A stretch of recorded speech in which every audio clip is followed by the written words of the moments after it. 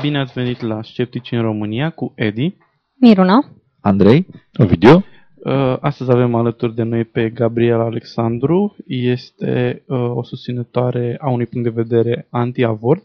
Astăzi avem o mică dezbatere pe această temă. Miruna va susține teza că avortul este o procedură justificată, în timp ce Gabriela va fi pe poziția negatoare a acestei poziții. Gabriela, te rog să ne spui câteva cuvinte despre tine, de ce, așa ca o mică introducere. am 40 de ani, sunt profesor de fizică la un liceu din București, am un băiat de 16 ani care este elev în clasa 9 la un liceu din București, activez și la o fundație, Fundația Părintele Arsenie Boca, unde desfășor un proiect care constă într-o campanie de informare pe care o desfășurăm în școli și licee. Și cam asta. Mai sunt multe aspecte ale vieții mele, da? Scriu, compun și așa mai departe. Încerc să fiu autentică în ceea ce fac și să fac lucrurile astfel încât să nu am mustrări de conștiință. Cam ca toți dintre noi. Da. Ok. Să începem dezbaterea. Formatul dezbaterii va fi în felul următor. Întâi vom avea o introducere în care fiecare dintre cele două poziții vor avea o mică prezentare de vreo, să zicem, 5 minute. Apoi va urma o sesiune de întrebări în care fiecare dintre cele două părți va încerca să își clarifice anumite lucruri legate de poziția adversară și apoi va urma argumentul final. Ca în orice dezbatere, începem cu poziția afirmatoare și te rog, Miruna, poziția introductivă pentru... Da. Când am început să mă documentez pentru dezbatere, credeam că susținătorii pro-vita au niște obiecții întemeiate referitoare la avort, bazate pe complicațiile medicale pe care această procedură le-ar implica. Nu mică mi-a fost mirarea să descoper că aceștia numai că n-au niciun fel de dovadă științifică care să le susțină poziția, dar că singura motivație pentru care promovează dreptul unor celule la viață este pentru a face un fel de propagandă religioasă mascată. De la studii făcute pe genunchi până la întregi instituții care sunt așa numite de știință, dar de fapt susținute de biserici creștine, susținătorii pro-vita nu s-au dat înlături de la nimic pentru că a se asigura că dogma lor devine legea tuturor. Dacă într-adevăr ar fi vorba de o grijă față de sanctitatea vieții, de calitățile intrinseci ale existenței umane, atunci cu siguranță le-ar păsa că sarcinile ectopice sunt responsabile pentru 10% din moartea tuturor mamelor, la fel cum le-ar păsa că avortul ilegal poate provoca și moartea femeii și a fetusului, cum se întâmplă în cazul la 70.000 de femei în fiecare an, în întreaga lume. Dar, din păcate, când se aduce vorba de astfel de lucruri, nu am absolut nicio problemă de a face un transfer de vieți pe alte vieți. Pentru că uită să menționeze faptul că ceea ce îi deranjează cu adevărat nu este moartea unor embrioni sau a unor fetuși, ci sexul. Sexul uman este adevărata problemă, iar ca răspuns la avort este abstinența. Motiv pentru care pe foarte multe site-uri care susțin poziția pro-vita am descoperit negarea folosirii pastilelor contraceptive, a pilulei de a doua zi, două dintre cele mai eficiente metode de a preveni sarcinile, și a steriletului, care de asemenea este o metodă foarte sigură de a preveni sarcina. Din păcate, adevărul este că mulți oameni fac sex, că mulți trebuie informați mult mai bine despre metodele contraceptive pe care le au la dispoziție, cu atât mai mult tinerii, și că unele femei vor rămâne însărcinate împotriva voințelor, chiar dacă în anumite cazuri sunt responsabile și folosesc metode contraceptive. Pentru că nicio metodă contraceptivă nu este 100% sigură în afara sterilizării. Din păcate, și asta nu înseamnă că pentru câteva celule transformăm femeia într-un incubator forțat, că nu-i mai dăm dreptul de a decide ce să facă cu propriul ei corp.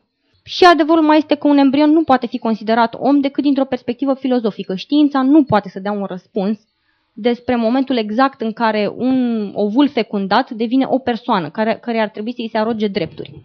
Avortul este una dintre cele mai sigure proceduri medicale, un lucru pe care cred că trebuie să fie clarificat de la bun început, pentru că există o mulțime de minciuni pe această temă. Este una dintre cele mai sigure proceduri medicale existente în momentul de față. Și este o dovadă de responsabilitate, mai ales atunci când femeia nu-și dorește și știe că nu poate întreține un copil. Mulțumesc, Miruna. Da, o să-mi încep pledoaria prin a-i aduce o corectură lui Edi, care a spus că suntem adversari. Eu nu abordez această dezbatere de pe poziții antagonice, ci am o altă viziune asupra dezbaterii și anume a faptului că eu pornesc de la premiza că și voi, ca și mine, sunteți niște oameni în căutarea adevărului și că suntem colaboratori în această căutare, nu adversari. Pentru că dacă am fi adversari, ar însemna că pornim de pe premizele că niciunii dintre noi nu își vor schimba punctul de vedere în urma acestei dezbateri, ceea ce ar face ca această dezbatere să fie un demers inutil. Da? Îmi cer scuze, era o formulare în sensul de adversari în dezbatere, în sensul ăsta, nu neapărat cu sens negativ. Ok, îmi asum corecția. Critica. Mersi. Așa. Eu trebuie să argumentez faptul că avortul nu este o procedură medicală justificată. Da? Și am să spun următoarele lucruri. Și anume că spunea Miruna că știința nu poate da un răspuns. Ei bine, aș vrea să o contrazic pe această temă și anume știința, în momentul de față, poate să dea un răspuns. În trecut nu putea să dea un răspuns și anume, în trecut, singurii care spuneau că avortul nu ar trebui să aibă loc erau cei într-adevăr, din mișcările religioase, din biserici sau cei care se întemeiau pe ideea că sufletul se formează la concepție. Ceilalți toți considerau că până la 3 luni, până când începe să aibă mâini, ochi, gură și așa mai departe, acela nu poate fi considerat persoană umană, că de fapt este un amalgam de țesuturi care nu au nici măcar formă de om și așa mai departe. În momentul de față aș zice că știința dă un răspuns la această problemă. De ce?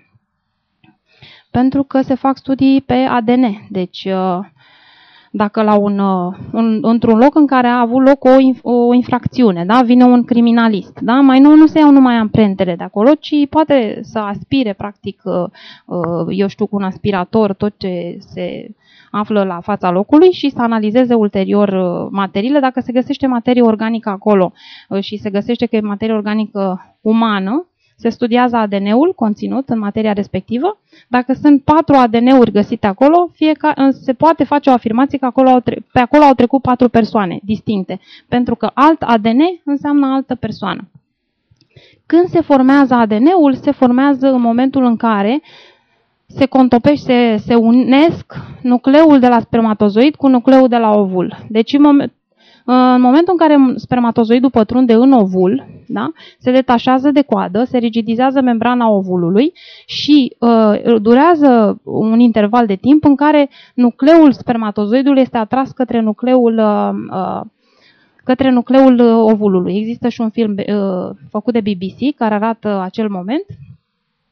Deocamdată, câtă vreme încă nu s-au contopit cele 2 nuclee, vorbim despre o celulă de la mamă și vorbim despre o celulă de la tată. În momentul în care cele 2 nuclee s-au contopit și s-au reorganizat, 26 de cromozom de la femeie, 23 de cromozom de la femeie cu 23 de cromozom de la bărbat și apare un nou ADN, vorbim de o nouă ființă umană. Acum s-a mai pus problema și de dacă acolo sunt niște țesuturi sau este un organism. Știința a demonstrat că are toate caracteristicile un alt organism. Nu putem vorbi despre independență aici, că există și organisme care nu trăiesc independent, dar este vorba despre un alt organism. Nu are caracteristicile unui țesut, ci are caracteristicile unui organism, distinct față de organismul mamei. E adevărat că dezvoltarea lui are loc în interiorul mamei, dar mama este de obicei o persoană care e conștientă de acest lucru și era conștientă și de posibilitatea apariției acestui embrion uman în condițiile în care ea și-a început viața sexuală, era conștientă de acest lucru. Chiar dacă și-a luat tot felul de măsuri de precauție, însă în ceea ce mă privește eu nu consider că anticoncepționalele sunt o formă de contracepție, pentru că dacă studiem funcționarea anticoncepționalelor, anticoncepționalele conțin estrogen și progesteron. Estrogenul, inițial când au fost concepute anticoncepționalele prin anii 60-70, era cam 150 de miligrame în fiecare pastilă și din cauza faptului că s-au înregistrat efecte secundare foarte grave, cum ar fi embolii, infarcturi miocardice, atac cerebral și așa mai departe, au redus doza de estrogen, fabricanții de pastile anticoncepționale, cam pe la 30-20 de miligrame în pastilă. Și acest lucru a făcut ca să existe totuși un risc de circa 20% de producerea ovulației, chiar dacă ai luat anticoncepționale. Acest risc a fost compensat de prezența progesteronului în pastilele anticoncepționale, care progesteronul are două efecte. Întărește mucusul cervical, îl face mai viscos, mucusul din interiorul cervixului femeii, astfel încât să îngreuneze înaintarea spermatozoizilor către ovul, și mai are un efect, și anume subțiază pereții vaselor sanguine din peretele uterin, astfel încât materia organică care ar trebui să se acumuleze pe pereții uterini și pe care să se prindă embrionul uman, nu se poate forma în condiții optime și atunci, în cazul în care totuși concepția are loc, embrionul uman nu se poate prinde. Există prospecte ale anticoncepționalelor în care scrie foarte clar, împiedică nidarea. Nidare însemnând acest proces de prindere. Ori asta nu înseamnă efect anticoncepțional, înseamnă efect contragestiv, adică împiedică gestația, nu concepția. Nu în foarte mare procent, dar să zicem o femeie care a consumat anticoncepționale timp de 10 luni, da? Dacă face un calcul statistic, ar putea la 10 luni să considere că a avut un avort embrionar. Și aș mai avea un argument, și anume dezbatem aici dacă avortul este o procedură medicală justificată. Păi medicina, dacă ne uităm la definiția ei din dicționar, este știința care se ocupă cu studiul profilaxiei și tratării bolilor, ocrotirii și restabilirii sănătății omului. Ori această procedură numită așa medicală este o procedură în care vin la medic doi oameni sănătoși, adică o femeie și copilul din pântecele ei. Unul ajunge să fie mort în urma procedurii, iar celălalt rănit, da? Pentru că nu se poate face un avort chirurgical fără să aibă de suferit femeia respectivă absolut deloc. Prin urmare, medicul care a depus jurământul lui Hipocrat la finalul facultății de medicină se vede pus în situația în care să execute o astfel de procedură. Deci nu știu în ce măsură aceasta poate fi numită o procedură medicală. Mulțumesc. Acum să trecem la porțiunea de întrebări. Gabriela, te rog întrebările pentru Miruna. Prima mea întrebare pentru Miruna este următoarea.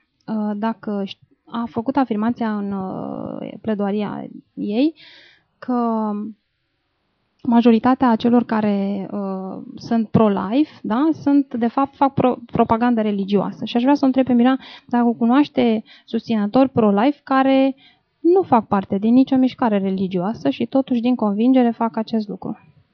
Nu. Eu nu am cunoscut nicio persoană care să facă propagandă pro-vita, se zice în română, care să nu fie o persoană religioasă.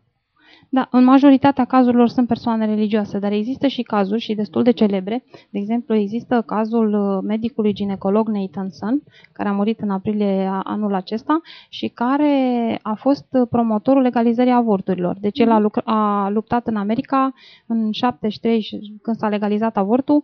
El a fost cel care a luptat pentru legalizare și care ulterior a trecut de partea mișcării pro-life fără a face parte din o organizație religioasă, motivul pentru care a făcut acest lucru și pentru care a devenit un luptător și a făcut și filmul Strigătul Mut, care este un film celebru pe această temă. Un film oribil. Este faptul că știința s-a dezvoltat și s-au dezvoltat ecografele. Nu este el un caz care contrazice teza ta? Nu cred că este. În primul rând pentru că o persoană poate să definească ca fiind convingeri religioase, convingeri ideologice, care nu sunt fundamentate pe știință.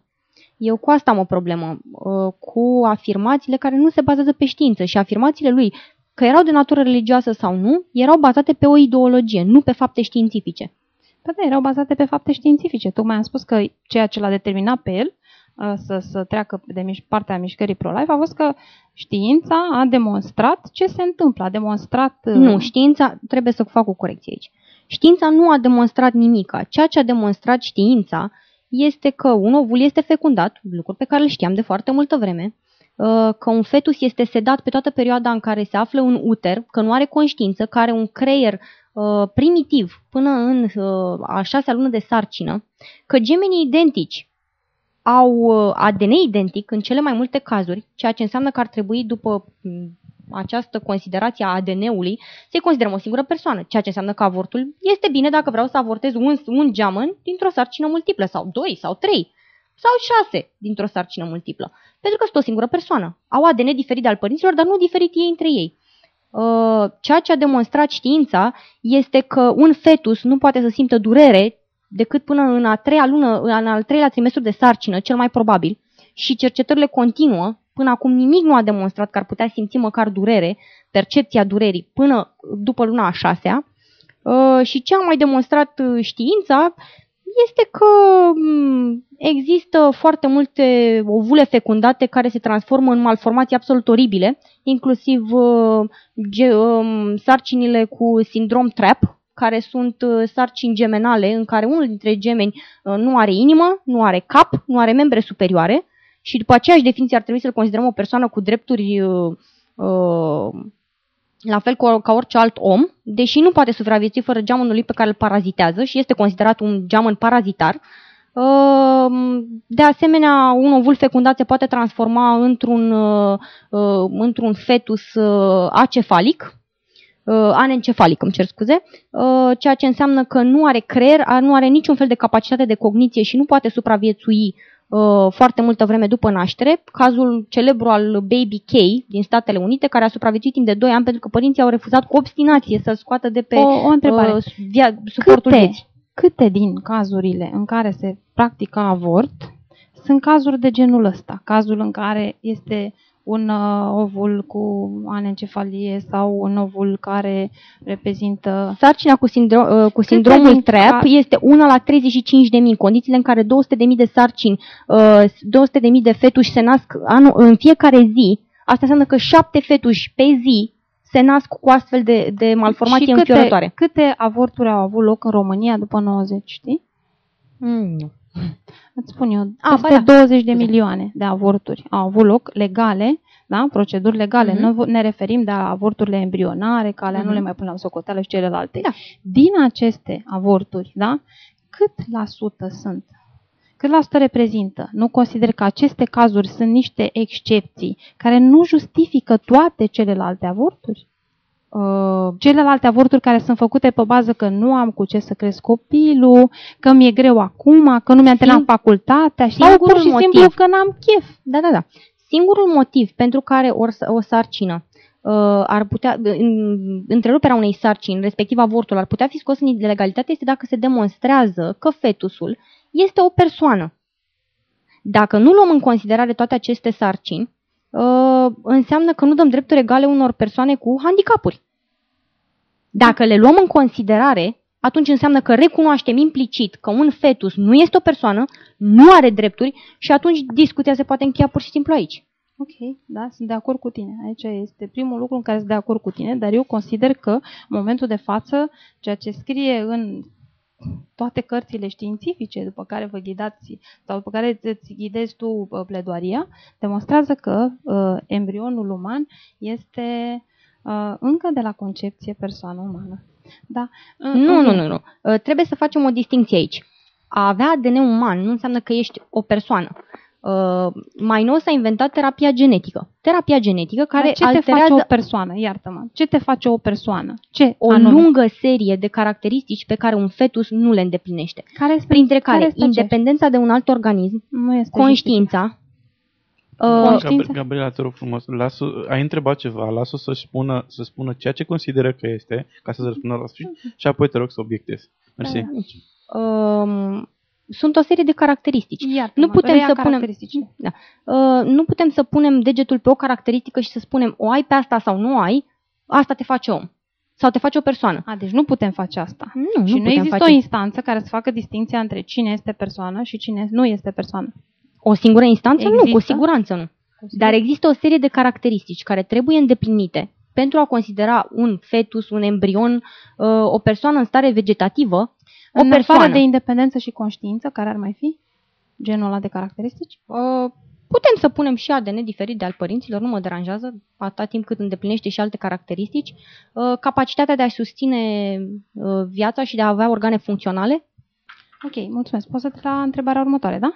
Da. Ai spus că sarcinile ectopice, în cazul sarcinilor ectopice, avortul este perfect justificat, da? Da. Dar ăsta este iarăși, un procent nesemnificativ. 10% din toate mamele însărcinate, mie nu mi se pare deloc un procent nesemnificativ. 10% din toate mamele însărcinate, din toate femeile care au o sarcină, se confruntă cu o sarcină ectopică. Ceea ce provoacă nu numai moartea mamei, 10% din cazurile de sarcină sunt sarcini ectopice? Da. Conform cui? Numai o clipă. Îmi cer scuze că nu am documentul deschis. Conform Colegiului American al Obstetricienilor, avem următoarele rate de apariție a sarcinii ectopice în 19,7%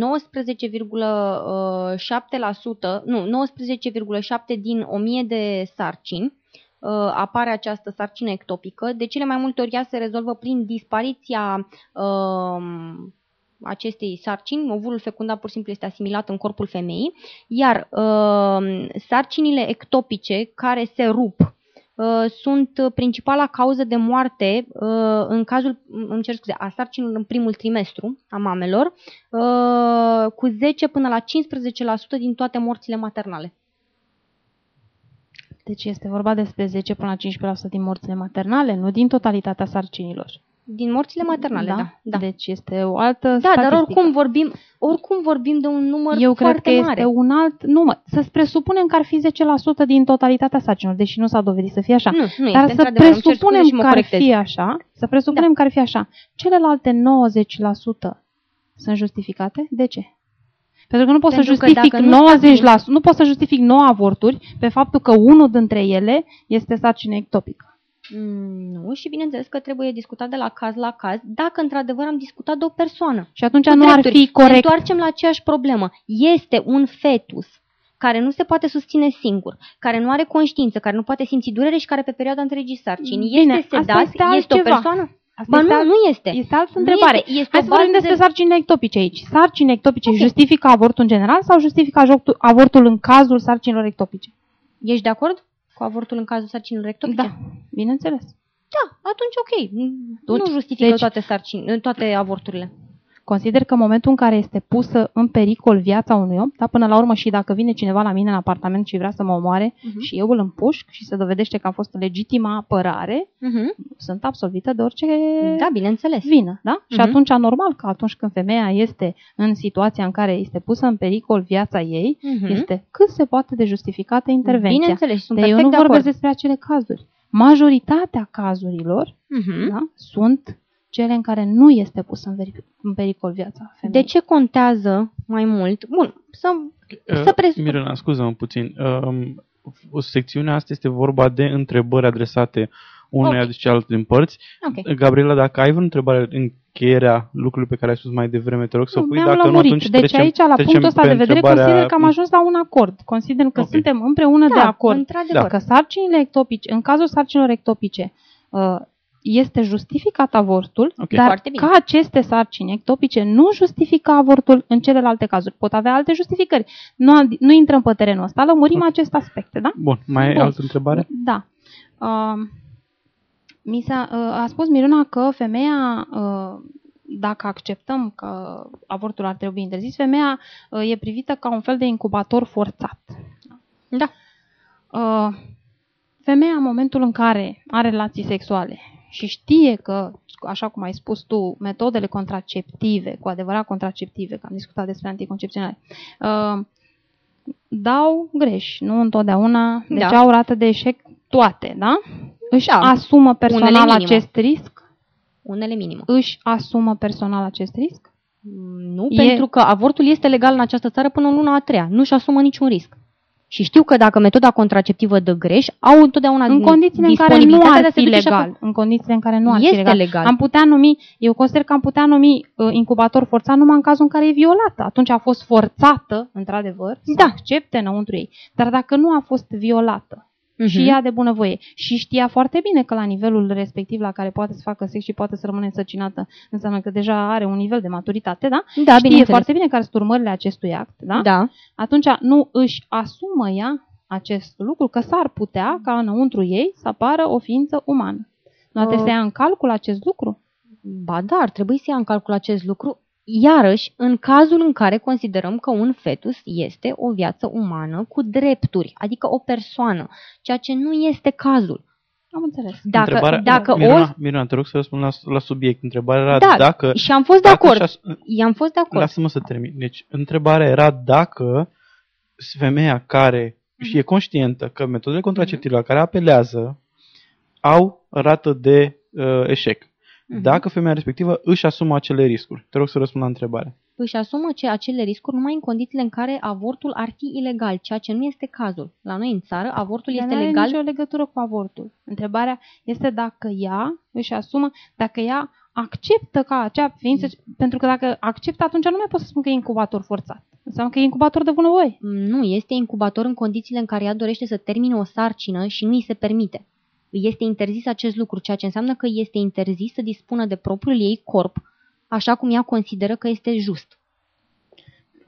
Pentru rezumare, că văd că e un pic de diferență de comunicare și nu e neapărat de esență. Miruna spune că, de fapt, ea consideră că faptul că prima metodă de contracepție de bază a eșuat, atunci poate să existe o a doua, de exemplu pastila de a doua zi, apoi avortul, care, având în vedere faptul că în România avortul până în 3 luni este legal, atunci este practic parte din seria de opțiuni pe care persoana respectivă și le ia și atunci în momentul în care apelează la o metodă contraceptivă care e posibil să nu funcționeze, consideră că e posibil ca celelalte metode să fie... Eu nu consider că mi-a răspuns la întrebare, dar în fine. Ok, să trecem la următoarea întrebare. Ai spus că în cazul în care femeia ar fi obligată de stat să ducă sarcina până la sfârșit, da? Asta i-ar îngrădi ei drepturile, da? Pentru că ar însemna că nu are voie să dispună așa cum vrea de corpul ei, da? Asta, dacă ar fi să urmăm această filozofie, nu ar însemna că dacă, la un moment dat, eu știu în ce situație eu sunt... blocată undeva și nu pot să ies din locul respectiv decât dacă omor pe cineva, înseamnă că e justificat să omor pe omul respectiv ca să pot să dispun de libertatea corpului meu? Iarăși, această comparație nu este corectă, pentru că nu discutăm de un om care are drepturi. Nu. În acest caz, dacă trebuie să omor o altă ființă umană pentru a mă salva pe mine, nu este corect. Dar aici nu discutăm de omorârea unui om care are drepturi, la fel ca o persoană care e cetățean, căreia drepturile sunt asigurate de o Cartă Mondială a Drepturilor Omului. Aici trebuie să te contrazic, adică că nu are drepturi este adevărat, dar că nu discutăm despre un om nu este adevărat și științific vorbind discutăm despre un om. În orice tratat de embriologie scrie viața umană începe la concepție. Deci discutăm despre un om. Ok. În orice tratat de biologie, de anatomie, de embriologie, Miruna, de unde te rog să răspunzi la ultima afirmație și apoi să trecem la întrebările din partea pentru Gabriela. Da. Eu nu am văzut niciun astfel de tratat de embriologie care să stabilească că un fetus sau mai rău, un embrion cu câteva celule ar trebui să fie considerat un om în toată deplinătatea, funcționalitatea și înțelesul a ce înseamnă să fie o ființă umană. Înțelesul la ce înseamnă să fie o ființă umană. Eu chiar sunt interesată să văd unde scrie acest lucru. Deci o să-ți... Eu îți recomand să mergi în orice bibliotecă. Dacă vrei să-ți aduc personal, îți aduc personal. Da? Cred că pentru corectune, cred că ar trebui să ofere o referință pentru ceea ce spui. Având în vedere că nu ai cum să documentezi în momentul de față, o să te rugăm să ne oferi după un link sau ceva de genul ăsta ulterior. Sau măcar, eu știu, o referință, un manual nu știu care sau un tratatul nu știu care. Și eventual, dacă putem, dacă noi nu avem acces la el, să ne-l oferi și nouă. Ok, Miruna, prima întrebare pentru poziția negatoare. Ce te face să crezi că un embrion cu câteva celule este un om? Păi, un embrion cu câteva celule este un stadiu în dezvoltarea unui om. Deci în momentul în care s-au combinat cele două nuclee, deci în momentul în care el încă nici măcar n-a coborât din trompa uterină, da? El deja are alt ADN. Deci este un organism distinct de cel al mamei. Asta spune știința, nu spune neapărat eu, da? Dacă este un organism distinct, se pune problema organism de ce este ăla, că nu poate fi organism de maimuță, nici de broască țestoasă. Dintr-o femeie și un bărbat care sunt amândoi umani, nu poate ieși decât un organism uman. E adevărat că este într-un stadiu incipient de dezvoltare, dar este un om. Da? Ai spus că ar trebui să aibă independență, conștiință de sine, ADN distinct, capacitatea de a-și susține singur viața. Da? Pe un nou născut care are 2 zile, am voie să-l omor? Nu, pentru că are capacitatea nu. Și de a el susține are singur conștiință? viața. Nu. Are independență? Da. Este independent de corpul Adică mamei. dacă eu îl și las poate în pădure... Da, poate supraviețui și în pădure, așa cum s-a întâmplat de-a lungul istoriei umane și evoluției umane. Faptul că un nou născut era abandonat de trib, asta nu însemna neapărat că acel nou născut murea. Da, existau șanse mult mai mari ca acel nou născut să fie mâncat de un lup sau de un tigru, dar asta nu însemna neapărat că moare. Nu, el putea să supraviețuiască în sălbăticie și pe cont propriu și să învețe din experiențele din mediul lui. Asta înseamnă că are independență. Nu, asta nu înseamnă că are independență. Are independență în măsura în care... Ce înseamnă independență? Să nu depinzi de nimeni și de nimic, da? Păi cazurile de nou născuți care au supraviețuit în pădure sunt nou născuți care au fost crescuți, au fost adoptați de lup, de obicei, lupoaice, da? Și au fost crescuți dar au depins de lupoaică ca să-i crească. Deci dacă nu era lupoaica în jurul lor să-i hrănească, deci nu erau independenți, nu erau. Un om de 40 de ani, dacă îl trimit acum în pădure, n-are nevoie de nicio lupoaică. N-are nevoie de nimeni. El să descurcă, să trăiască. Ăla e independent. Ok, foarte bine. Deci un nou născut nu este independent. Accept acest argument. Capacitatea de a-și susține singur viața. Păi niciun nou născut nu are capacitatea. Și atunci dacă este o luăm așa, caracteristicile unui om, deci omul se află în diverse stadii de dezvoltare până la cât? 20 ceva de ani. Când m-am referit la capacitatea de a-și susține viața, când m-am referit la capacitatea de a susține viața, mă referam la nu depinde de un alt organism la modul de funcționare biologică, în sensul ca organele lui să funcționeze pe cont propriu pentru a-i susține propria viață. Plămâni, inimă, ficat, stomac, intestine și așa mai departe. Iar în cazul unui nou născut acest lucru se aplică perfect. Dar asta este o opinie particulară, deci este o opinie personală a ta. La fel de bine pot să spun că este o opinie a mea, că el începe să fie om când zic eu că începe să fie om, nu? Este un fapt științific. Dacă eu avortez un fetus la 4 luni prin cezariană și îl pun pe masă, el nu poate funcționa din punct de vedere biologic. Inima nu este suficient formată încât să susțină bătăile și circulația sângelui. Dar asta nu demonstrează că el nu Gabriela, e om. Te rog frumos să lași să termine și apoi să... Eu am precizat de la bun început că sunt mai multe criterii, nu unul singur, care trebuie îndeplinite pentru a considera că o ființă umană care are ADN uman este om. Asta nu înseamnă că toate criteriile trebuie îndeplinite simultan. De exemplu, în cazul pacienților care sunt în comă profundă, aceia nu au conștiință și poate fi și pe aparate care să susțină respirația. Dar asta nu înseamnă că nu mai sunt oameni, pentru că îndeplinesc alte condiții. Pe când un nou născut îndeplinește. Deci tu ai demonstrat doar că el nu are independență, dar nu mi-ai demonstrat faptul că nu are independență îl face să nu fie uman. Faptul că organele lui nu pot funcționa în afara corpului mamei lui îl face să nu fie uman. Asta nu mi-ai demonstrat. Asta este o opinie a ta personală. Opinia mea poate să fie... La fel cum opinia ta personală este că el, dacă poate supraviețui numai pe baza mamei, este un om. Stați puțin să încheiem.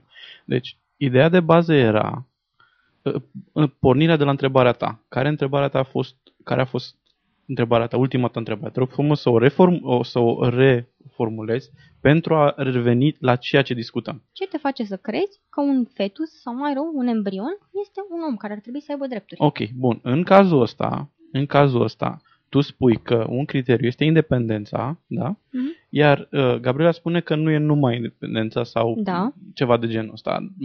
Nu poate fi independența câte vreme eu consider un om cu drepturi, un nou născut, care nu are independență. Nu, dar poate să funcționeze biologic. Sau ea însă și-a dat un contraexemplu, omul care este în comă. Ok, aici avem o divergență de definiție. Deci independența nu este un criteriu după care ăla poate fi sau nu om. Pentru că sunt oameni care nu au independență și sunt oameni. Ok, în cazul ăsta înseamnă că avem o divergență de definiție ceea ce înseamnă independență.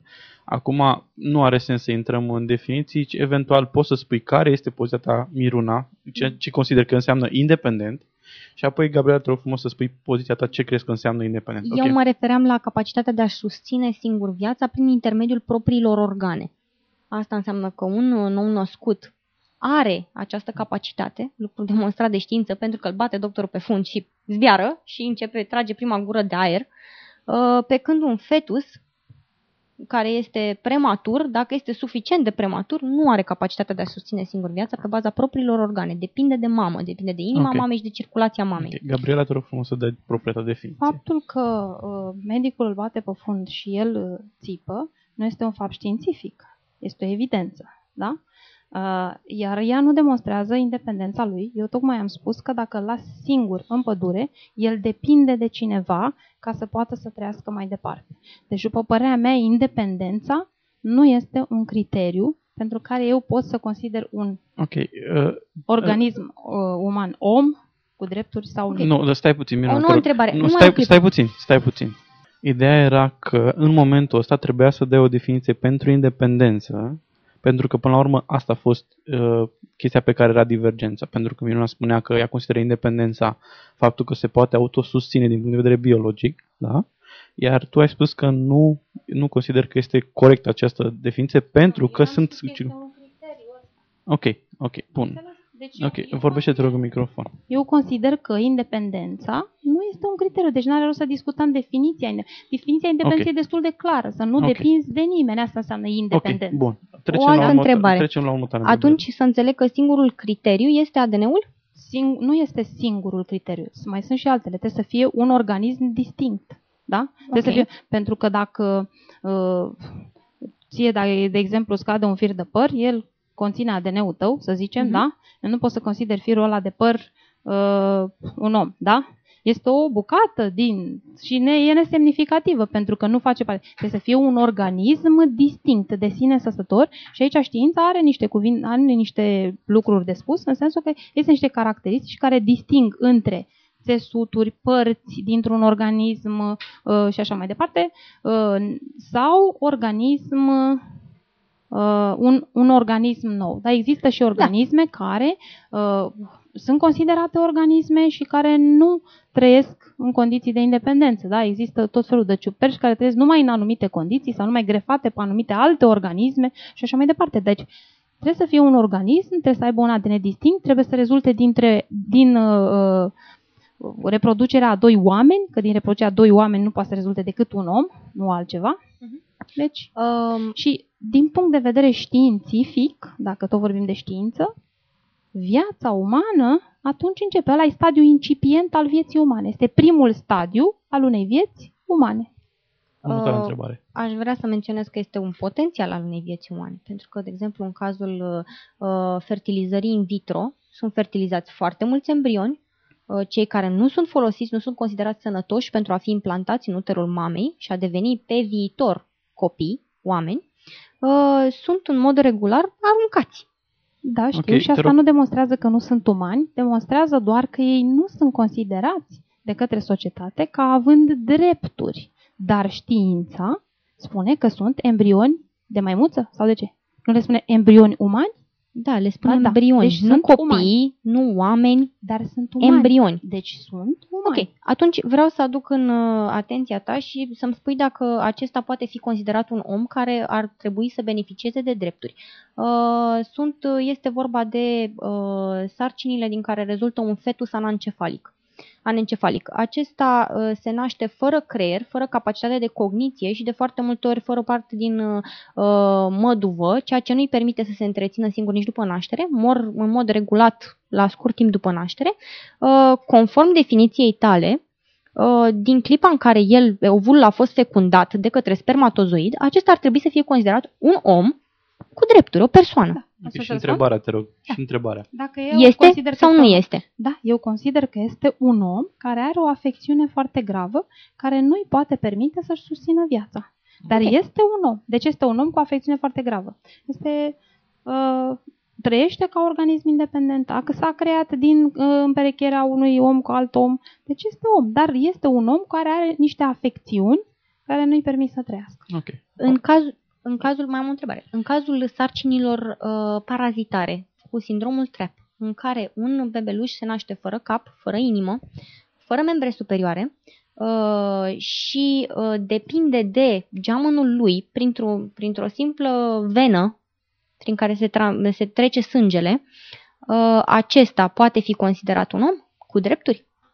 Este om. Nu știu dacă are drepturi, dar cu siguranță este om și acesta, deși el este un organism independent și el este un organism uman pentru că a rezultat din reproducerea unui om cu alt om, că nu se respectă drepturile și aici putem discuta pentru că în condițiile în care el pune în pericol viața altui om, este logic să nu îi se respecte drepturile în aceasta.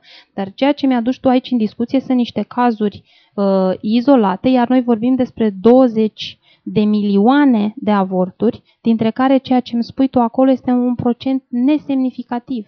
Majoritatea avorturilor sunt făcute pe cu totul și cu totul alte motive. Motive de existență materială, motive pur și simplu unii fac pentru că n-au chef să facă copilul în momentul ăla. Și aici vorbesc nu de un procent de 1% sau 2%. Cele mai multe avorturi sunt pe motivul ăsta. Eu nu găsesc că asta este o procedură justificată, nu găsesc că este normal ca un stat să permită unui om să ucidă o ființă umană indiferent de stadiul ei de dezvoltare pentru că așa are chef el sau pentru că pe el îl deranjează personal existența acelui om. Ultima întrebare, te rog, și apoi să ne trecem la închidere. Foarte bine. Dacă într-adevăr consider că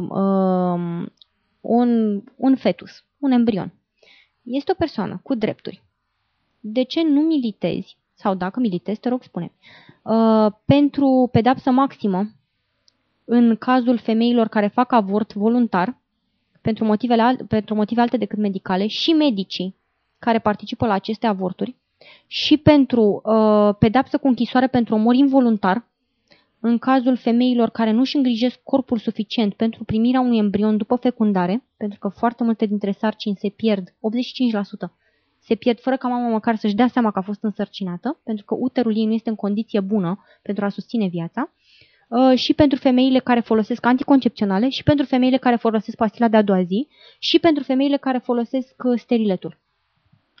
Adică, dacă într-adevăr e uciderea, ca să clarific, dacă într-adevăr este uciderea unui om cu drepturi umane în deplinătatea lui, de ce nu poate aceasta fi considerată crimă cu premeditare? De deplinătatea lui. Deci nu vorbim de deplinătate, pentru că dacă cineva ucide un copil nou născut, ăla nu e în deplinătatea lui și cu toate astea este infracțiune considerat. Și mai mult decât atât, dacă în America a fost un caz în care cineva a ucis o femeie însărcinată, sarcina avea vreo 6 luni și a fost condamnat pentru uciderea 2 persoane. Deci e considerat persoană în anumite condiții, chiar și de lege. Dar, să răspund la întrebarea ta. Ai spus că de ce nu militez? Pe mine nu mă interesează să fie pedepsiți anumiți oameni. Nu ăsta este scopul meu. Oamenii care fac aceste lucruri, cei mai mulți dintre ei sunt ignoranți, deci ei habar nu au ce fac. Ei habar nu au ce se întâmplă în corpul lor. Cei care ar trebui să fie oarecum trași la răspundere sunt oamenii care știu ce se întâmplă acolo. Adică sunt medicii, sunt cei care sunt informați, sunt cei care au responsabilitatea să informeze pe ceilalți. Deci acest lucru cu nu se întâmplă. Nu, eu nu i-aș pedepsi cu închisoare maximă. Atunci? Pentru că și ei au circumstanțe atenuante. Câtă vreme statul le dă dreptul să facă acest lucru, câtă vreme statul nu îi consideră responsabil de niciuna dintre aceste chestiuni pe care le discutăm aici, atunci eu nu pot să-i condamn pe ei. Ei ar fi de condamnat dacă statul ar lua o poziție, cum a luat, de exemplu, Ungaria, care de foarte puțin timp, cam de 2 luni de zile, a introdus un amendament în Constituție și a spus că viața umană este protejată de la concepție. Deci în Ungaria, actualmente, și nu este singura țară, și au luat această măsură din motive economice și administrative, pentru că din cauza că natalitatea scade, se îmbătrânește foarte mult populația și se poate ajunge la ceea ce se ajunge și la noi în România în momentul de față, în care am mai mulți bătrâni decât tineri și... Acum că am încheiat cu runda de întrebări, haideți să punem pe Daria finală. Te rog, Miruna. În primul rând trebuie să menționez că dacă într-adevăr ar fi să considerăm că uciderea trebuie pedepsită pe baza gradelor de dezvoltare, atunci pedepsa pentru uciderea unui nou născut ar trebui să fie mult mai mică decât pedepsa pentru uciderea unui adult. În al doilea rând, faptul că o țară ia decizia de a interzice avortul pentru a crește natalitatea nu schimbă faptul că femeia este folosită ca un incubator, că ar trebui să îi se dea dreptul de a dispune de corpul ei așa cum dorește și că sarcina este văzută ca o pedeapsă pentru viața sexuală, pentru că asta devine, își pierde orice însemnătate. Asta înseamnă că dacă decid să fac sex pe propria răspundere și deși încerc să fiu responsabil luând anticoncepționale, dacă rămân însărcinată, trebuie să fiu pedepsită pentru faptul că am o viață sexuală prin a fi forțată ca 9 luni să car în uterul meu o ființă care altfel nu poate să se susțină singură. Aș mai dori să menționez că dezbaterea pe tema avortului și a deciziei dacă avortul este o procedură medicală justificată sau nu se reduce întotdeauna la întrebarea: este un embrion un om? Este un fetus un om? Poate fi considerat o persoană cu drepturi egale cu ale tuturor celorlalți? Răspunsuri clare din partea științei nu pot veni, nici nu au venit, dar printre lucrurile pe care le-am aflat pe baza cercetării se numără: embrionul nu este conștient și nu simte durere, cel mai probabil este sedat pe perioada întregii sarcini, nu poate supraviețui de unul singur, este complet dependent de femeie, poate avea malformații grave care pun în pericol nu numai sănătatea mamei, dar și sănătatea altor embrioni și fetuși în cazul sarcinilor multiple. De asemenea, trebuie să ținem cont de faptul că întotdeauna, în cazul avortului, nu discutăm de drepturile unei singure ființe, ci de drepturile a cel puțin două. În lege, în general, nu se discută la modul absolut, ci se iau în considerare circumstanțele. A spune că avortul este fundamental greșit este ca și cum ai spune că nu mai îmi pasă de nimic altceva în afară de această ființă. Este a închide ochii nu numai în fața realităților medicale, ci și a noțiunilor de bază legate de drepturi și de legiferare. Că unii cred că avortul este greșit pe motive religioase, ideologice sau filozofice, acesta este un lucru incontestabil. Că au dreptul să dicteze legi care să favorizeze viziunea lor asupra lumii, acest lucru e inacceptabil. Ok, 5 minute pentru plădarea finală, maxim 5 minute. Gabriela, te rog.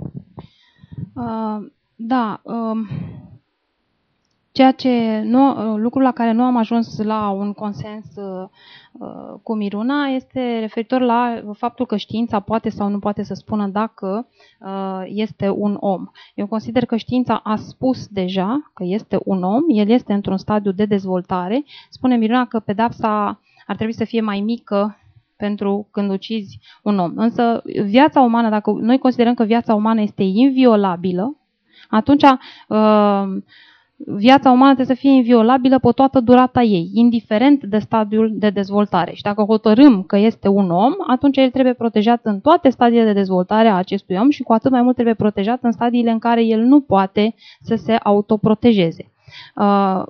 De asemenea, s-a vorbit în această dezbatere despre faptul că o femeie trebuie să fie forțată să fie incubator și așa mai departe. Acesta zic eu că nu este un argument viabil, pentru că femeia nu este forțată să fie un incubator. Femeia devine în mod natural un incubator prin faptul că face sex. Acum mi se spune că sarcina ar fi ca un fel de pedeapsă pentru sex. Ei bine, toate metodele contraceptive, tot ceea ce se folosește în momentul de față pentru ca să se scape de sarcină, ca să zic așa, au fost lansate după anii 70. Oamenii înainte de 60-70 nu aveau astfel de metode și cu toate acestea nu se întâmplau dezastre în umanitate. Deci sarcina nu era o pedeapsă. Mai mult decât atât, în momentul de față, o femeie care rămâne însărcinată nu are ca unică alternativă la avort să crească copilul respectiv. Există tot felul de alte situații. Sunt foarte mulți oameni care doresc să adopte copii, stau pe liste de așteptare, vor să adopte majoritatea nou-născuți și nu au de unde să-i adopte. Deci nu este neapărat avortul cea mai bună soluție. Mai mult decât atât, filozofia pe care o are un om sau o țară referitoare la avort este influențată de legile din țara respectivă. Prin urmare, dacă oamenii ar fi avut o lege o lege în care avortul să fie interzis, nu ar fi privit sarcina ca pe o pedeapsă. Ar fi privit-o ca pe o urmare firească a unui act, a unei activități sexuale normale. Mai departe, ce făceai cu copilul era partea a doua. ce considera statul că trebuie să facă cu copilul respectiv și în condiții în care natalitatea este scăzută, cred că statul ar trebui să-și asume creșterea copilului și aici, dar intrăm pe o altă dezbatere aici, referitoare la resursele materiale pe care ar trebui statul să le investească în asigurarea unei dezvoltări decente pentru un copil care se naște. S-a mai vorbit în această dezbatere despre drepturile, că atunci când se face avort trebuie luate în considerare drepturile a două ființe. Dar vorbim aici despre două ființe în care una dintre ele este matură și conștientă de ceea ce face, conștientă de urmările a ceea ce face și una este într-un stadiu incipient de viață, care nu are nici o vină și nu consider că trebuie pedepsită ființa umană care este într-un stadiu incipient de viață pentru ca mama să se simtă bine fără să-și asume niciun fel de responsabilitate. S-au făcut afirmații de genul că fătul este cel mai probabil sedat pe toată durata sarcinii până la 6 luni. Ei bine, Nathanson, prin filmul Strigătul Mut, a demonstrat că acest lucru nu e adevărat. Dacă nu mă înșel, acolo este vorba despre un avort între luna a doua și luna a treia, pe care l-a filmat el și fetusul, în momentul în care chiureta a pătruns în uter, fetusul are o reacție se ferește, da? Sistemul lui nervos începe să fie format, el emite unde cerebrale, care pot fi înregistrate cu electroencefalograma în jurul vârstei de o lună. Deci câtă vreme are sistem nervos, simte, asta este demonstrat de către știință că simte, și se vede și din modul în care reacționează în momentul în care se produce un avort. Iar faptul că poate avea malformații, aici eu consider că în momentul în care malformațiile respective pun în pericol viața mamei, atunci avortul este justificat, intervenția este justificată și poate fi considerată medicală. Când nu este pusă în pericol viața mamei, atunci nu există o altă justificare pentru care statul nu ar trebui să protejeze o viață umană de la debutul ei și până la finalul ei. Mulțumesc, te-ai încălzat perfect în timp. Mulțumesc în primul rând invitatei noastre, Gabriela. Mulțumesc și Mina pentru această zi. Sper că a fost pe placul ascultătorilor noștri și sper să fie ajutat pe câțiva dintre ei să-și contureze mai bine poziția dacă nu aveau sau să treacă dintr-o parte într-altă, indiferent de direcția în care a fost. Sper că a fost în primul rând utilă această dezbatere. Cu asta cred că putem să încheiem dezbaterea și mulțumesc încă o dată.